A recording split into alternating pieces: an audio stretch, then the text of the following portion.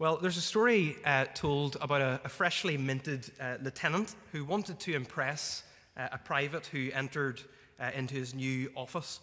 And so he picked up the phone. He pretended to be on the phone with the general. And he said, "Yes, sir, General, you can count on me." And then he slammed the phone down. And he looked at the private and asked the private what he wanted. And the private responded, "Well, sir, I'm just here to connect your phone for you." It is possible, isn't it, to have too high a view of our own importance. And that seems to be the background issue among the people that Paul is writing to in Romans. He's writing with a specific purpose, and that purpose is to humble Gentile believers in Rome, Gentile believers who are not Jewish. Look at verse 25 of our passage. He says, "I do not want you to be ignorant of this mystery, brothers and sisters, so that you may not be conceited." That just means proud.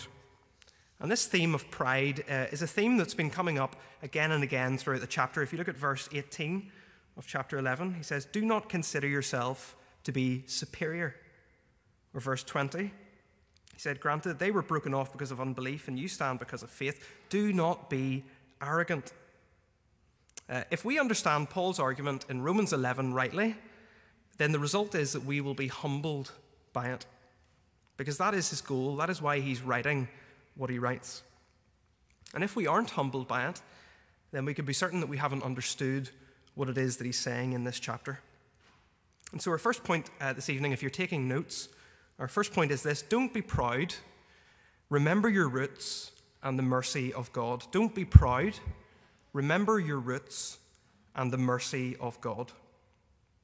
As we enter this final section of chapter 11, Paul is concerned that pride doesn't begin to take root in the hearts of the Gentile believers in Rome. You might recall how earlier in the chapter, the Apostle Paul used this image of an olive tree. And the olive tree represented Israel, that is, God's people. He describes that in verses 17 to 21 of chapter 11, this olive tree. And making up that olive tree were two types of people, two groups of people. On the one hand, you had physical descendants of Abraham, Jews who had faith. And on the other hand, you had non-physical descendants of Abraham, Gentiles, who also had faith.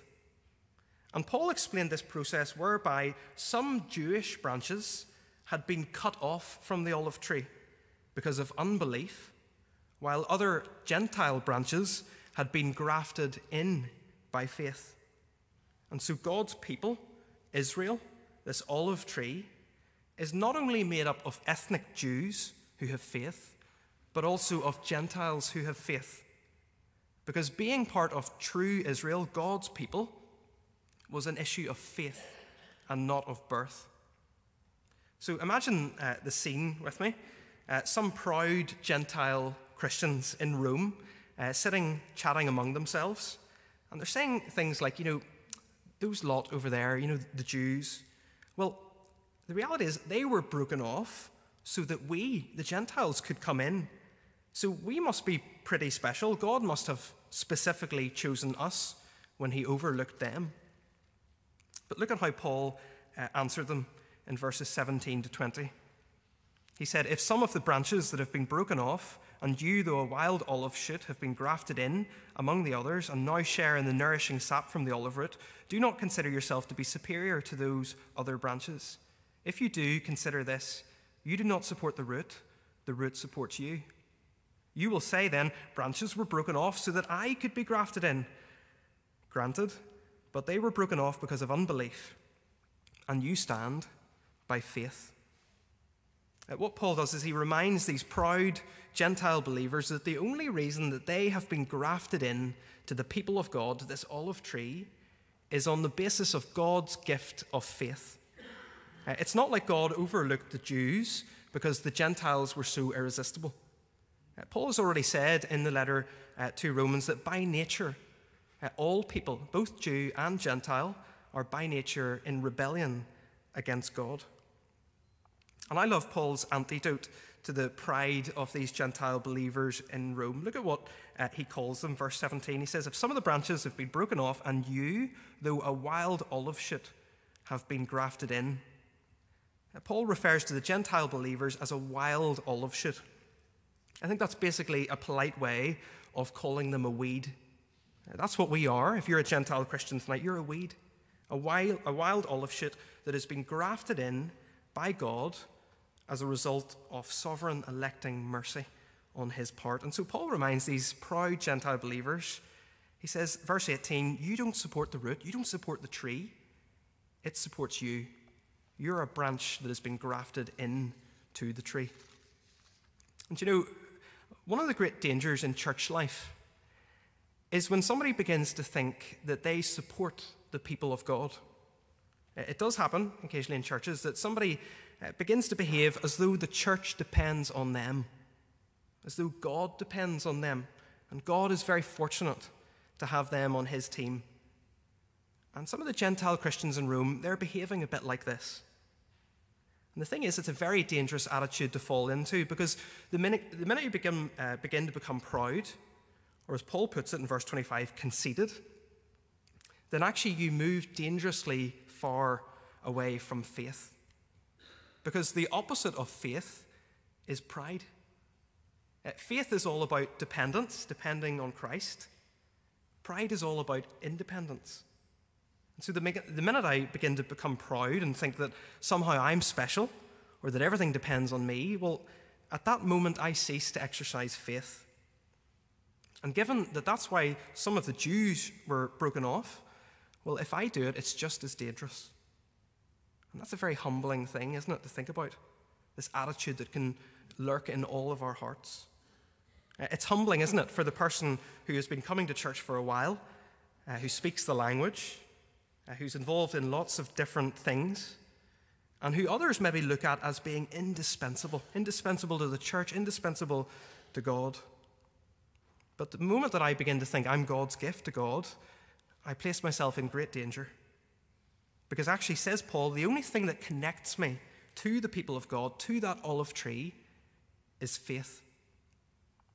And so Paul writes to these Gentile Christians to insist that they must never be arrogant over the Jews. And you and I, as Gentile Christians, must never feel superior to the Jews. The reality is that we share in their blessings. We have been grafted into their olive tree. We have gate-crashed their party. As Paul earlier in Romans 9:4 wrote, he said, theirs is the adoption, the sonship, the divine glory, the covenants, the receiving of the law, the temple worship, the promises. Theirs are the patriarchs, and from them is traced the human ancestry of the Messiah. The fact that they themselves, in large part, have been cut off from that olive tree, renounced their blessings, left the party, is not a cause for boasting, says Paul. It's a cause for humility. And so he begins by saying, don't be proud. Don't be proud, but remember your roots.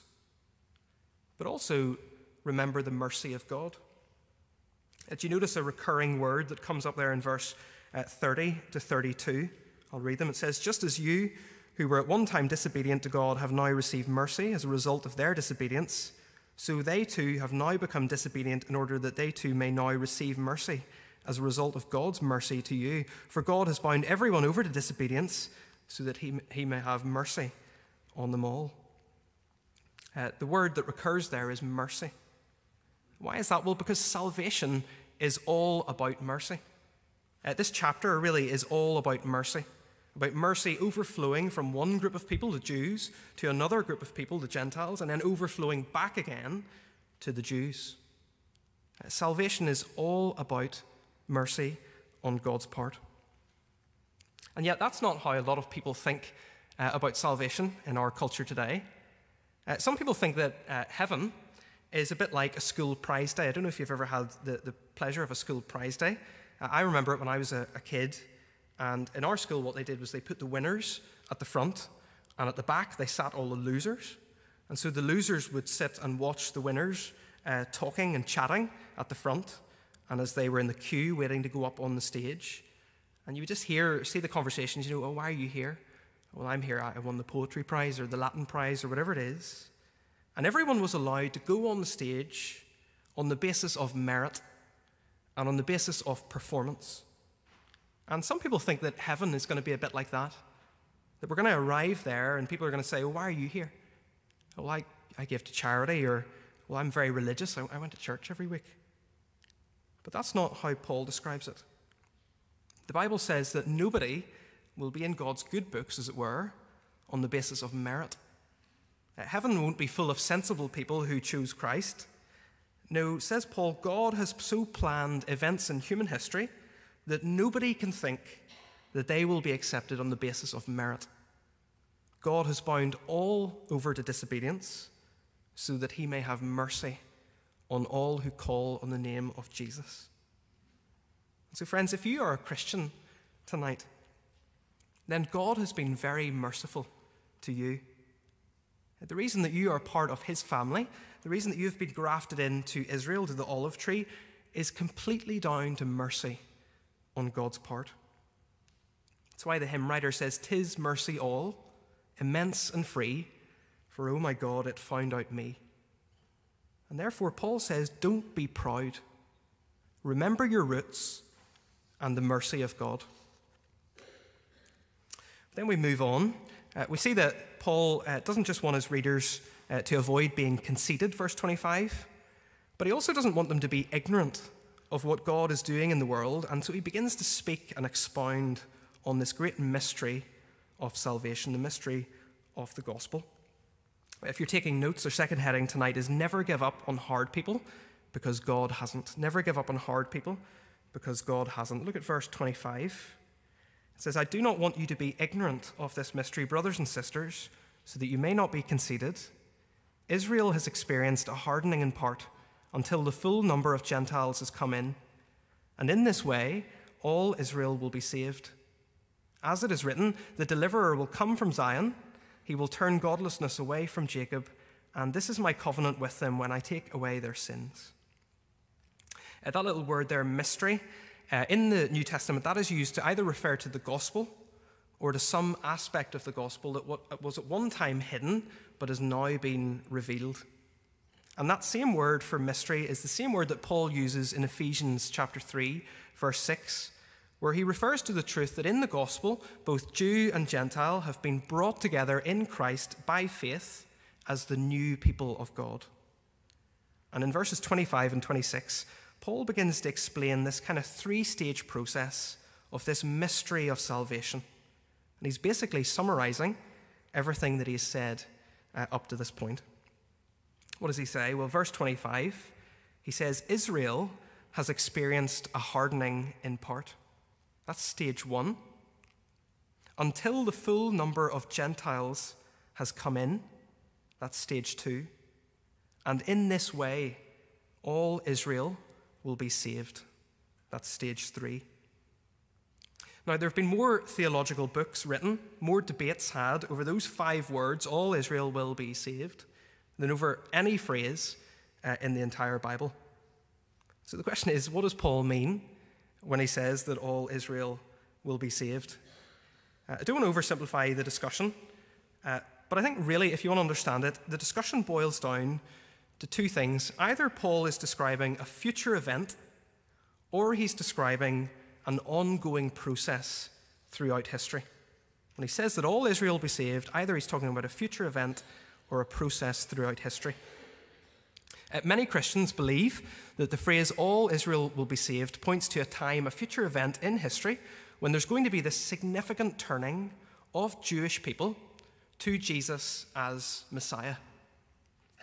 I'm not persuaded that Paul is teaching about a future event for a number of reasons. One reason is that the quotes he gives from Isaiah there are new covenant promises. They're not talking about end times. Instead, I think Paul is describing throughout this chapter an ongoing process of Jews who are hardened against the gospel, mercy overflowing to outsiders, Gentiles, the Jews then seeing that mercy, being attracted to it, and coming to faith themselves. Another reason I think this is because if you notice, Paul says, in this way, all Israel will be saved. He doesn't say, at that time, all Israel will be saved. He isn't so much concerned about when all Israel will be saved as about how all Israel will be saved. And so Paul describes this glorious mystery of how God, in his wisdom, has ordained that some Jews would be hardened against the gospel. And that would result in this overflow of mercy to the Gentiles. The Jews would then see that mercy overflowing. They would get jealous of what the Gentiles have, and the mercy would overflow back again to Jews who would turn to Christ as Messiah. And in this way, says Paul, all Israel will be saved. God, in his sovereign mercy and wisdom, has used the partial hardening of the Jewish people to allow mercy to overflow to the Gentiles. But here's the point. God is not finished with Israel. That's the key point. God has not given up on hard people, and neither should we. So imagine, again with me, some proud Gentile Christians sitting around chatting in Rome. Their temptation would have been to write off the Jews because of their hardness of heart. So maybe they sat around and they said, those Jews over there, well, they've rejected the Messiah, and so why are we still preaching to them? Surely we'd have better success if we went among the Gentiles. We've got this limited amount of mission funds. Why are we wasting it on outreach to the Jews? They're so hardened against the gospel. We could be getting more for our money if we took it to the Gentiles. They seem to be coming in great numbers. And in some ways you can kind of understand that attitude, because it was the Jews who had persecuted the early Christian believers. And yet the Apostle Paul insists that the church in Rome must not give up on the Jews, because they still can be saved. The Jews must never be written off. No group of people must ever be written off.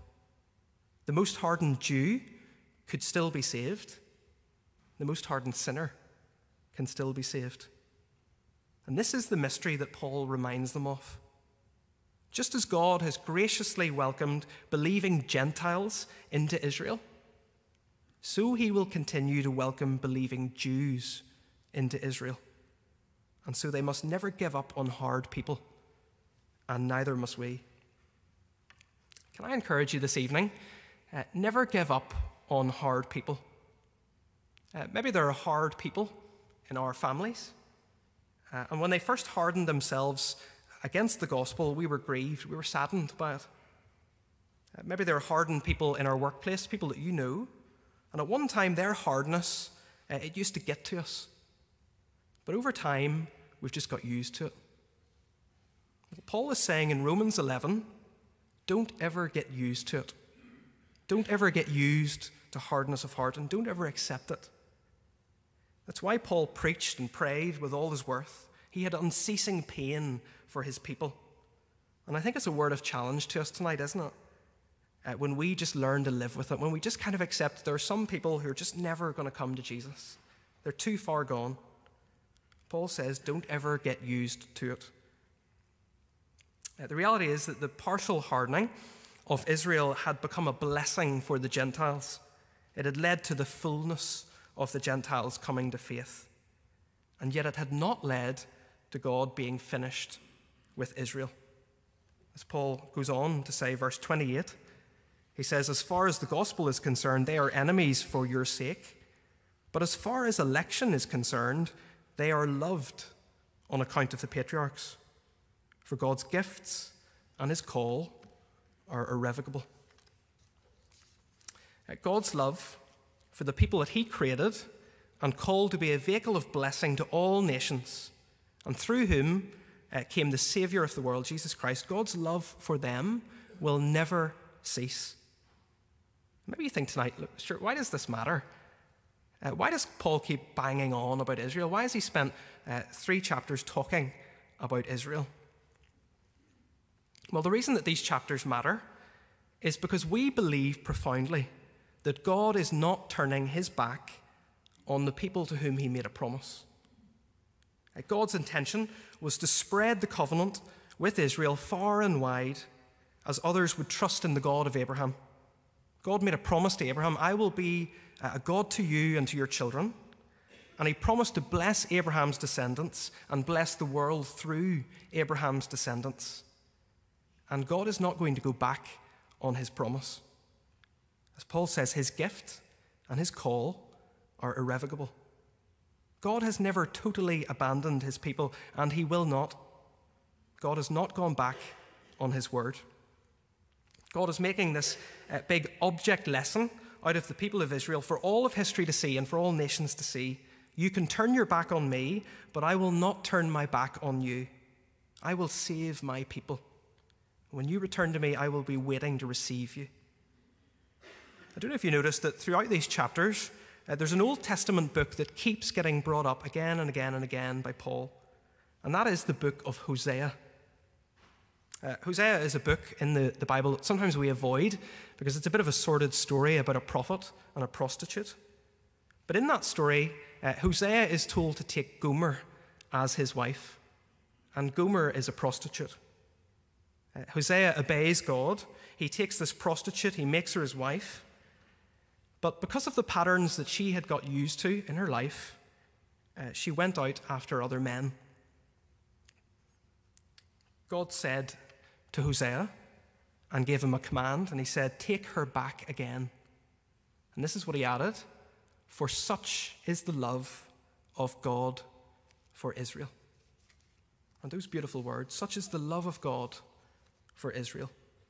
God's loving concern for Israel is an illustration stretching over the centuries, and God is saying, though they walk away from me, though they are hardened against me, I will not walk away from them. The question is, why do you and I need to know that this evening? Well, it's so that whenever we have a child who walks away from the faith, whenever we recognize that we have been walking away, whenever we live and work with people who are so hardened to the gospel that we think God could never claim them, he could never do it, then what we say is, but look at Israel. God has not given up on hard people, and so we shouldn't either. But finally, as we close, Paul has just expounded this marvelous mystery of salvation. And having voiced it, he can scarcely contain himself. He just breaks out in praise. And so our final heading is, give glory to God for what he has revealed and for what he hasn't. Look at how Paul responds to this theology. He says, "Oh, the depth of the riches of the wisdom and the knowledge of God, how unsearchable his judgments and his paths beyond tracing out. Who has known the mind of the Lord? Or who has ever been his counselor? Who has ever given to God that God should repay them? For from him and through him and for him are all things. To him be the glory forever and ever." Paul's theology turns to doxology. Because in the end, the book of Romans is not so much about us, it's actually all about God, and it's about his glory, verse 36. God's plan of salvation, this mystery that Paul has been writing about, ought to move you and I to praise. In the gospel, God has displayed incomparable wisdom, verse 33.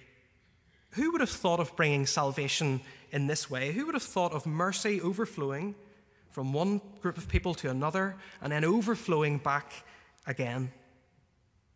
God's plan of salvation ought to move us to praise. But you notice that it's not just God's plan of salvation that he has revealed that ought to move us to praise. It's also the things that he hasn't revealed to us that ought to move us to praise. Because Paul acknowledges that while God has revealed this mystery to us, there will still be things about God that we will never know. And that's why Paul says in verse 33, "Oh, the depth of the riches of the wisdom and the knowledge of God, how unsearchable his judgments and his paths beyond tracing out. Who has known the mind of the Lord?" Who has known the mind of the Lord? Whenever Steph and I got married, we thought it would be a good idea to buy a dog. My dad was very opposed to this idea, but over time he became great friends with the dog. I remember one time my dad said to me, he said, "Stuart, you know, honestly, I think that dog can read my mind. He knows what's going on inside my head." Now, on one level, I can kind of understand what my dad meant, because our dog does act in ways like that are superhuman. But on another level, it's absurd. It's complete nonsense. He's a dog. The reality is, a dog does not know what is really going on in the mind of its owner. The dog doesn't know that the owner's just come out of hospital and got an awful diagnosis. The dog doesn't know that the owner's lost his job and doesn't know how to pay the mortgage. The dog doesn't know that its owner is trying to navigate relational tensions within the family. There's a distance, isn't there, between the mind of a dog and the mind of its owner. And in a similar way, Paul is saying there is an infinite distance between the mind of God and the mind of you and I, his creatures. God invites us to know him intimately. That is true, but we will never know God exhaustively. God invites us to know him in Christ truly, but we will never know him fully. And so Paul says we are to praise and give glory to God for what he has revealed to us, for this glorious mystery of salvation. But we are also to praise God in response to what he has not revealed. There are some things that we will never know, and our response is to be praise. So Paul says, don't be proud. Remember your roots and the mercy of God. He says, don't give up on hard people, because God hasn't given up on Israel. And he says, give glory to God for what he has revealed and for what he hasn't revealed. Let's pray as we finish.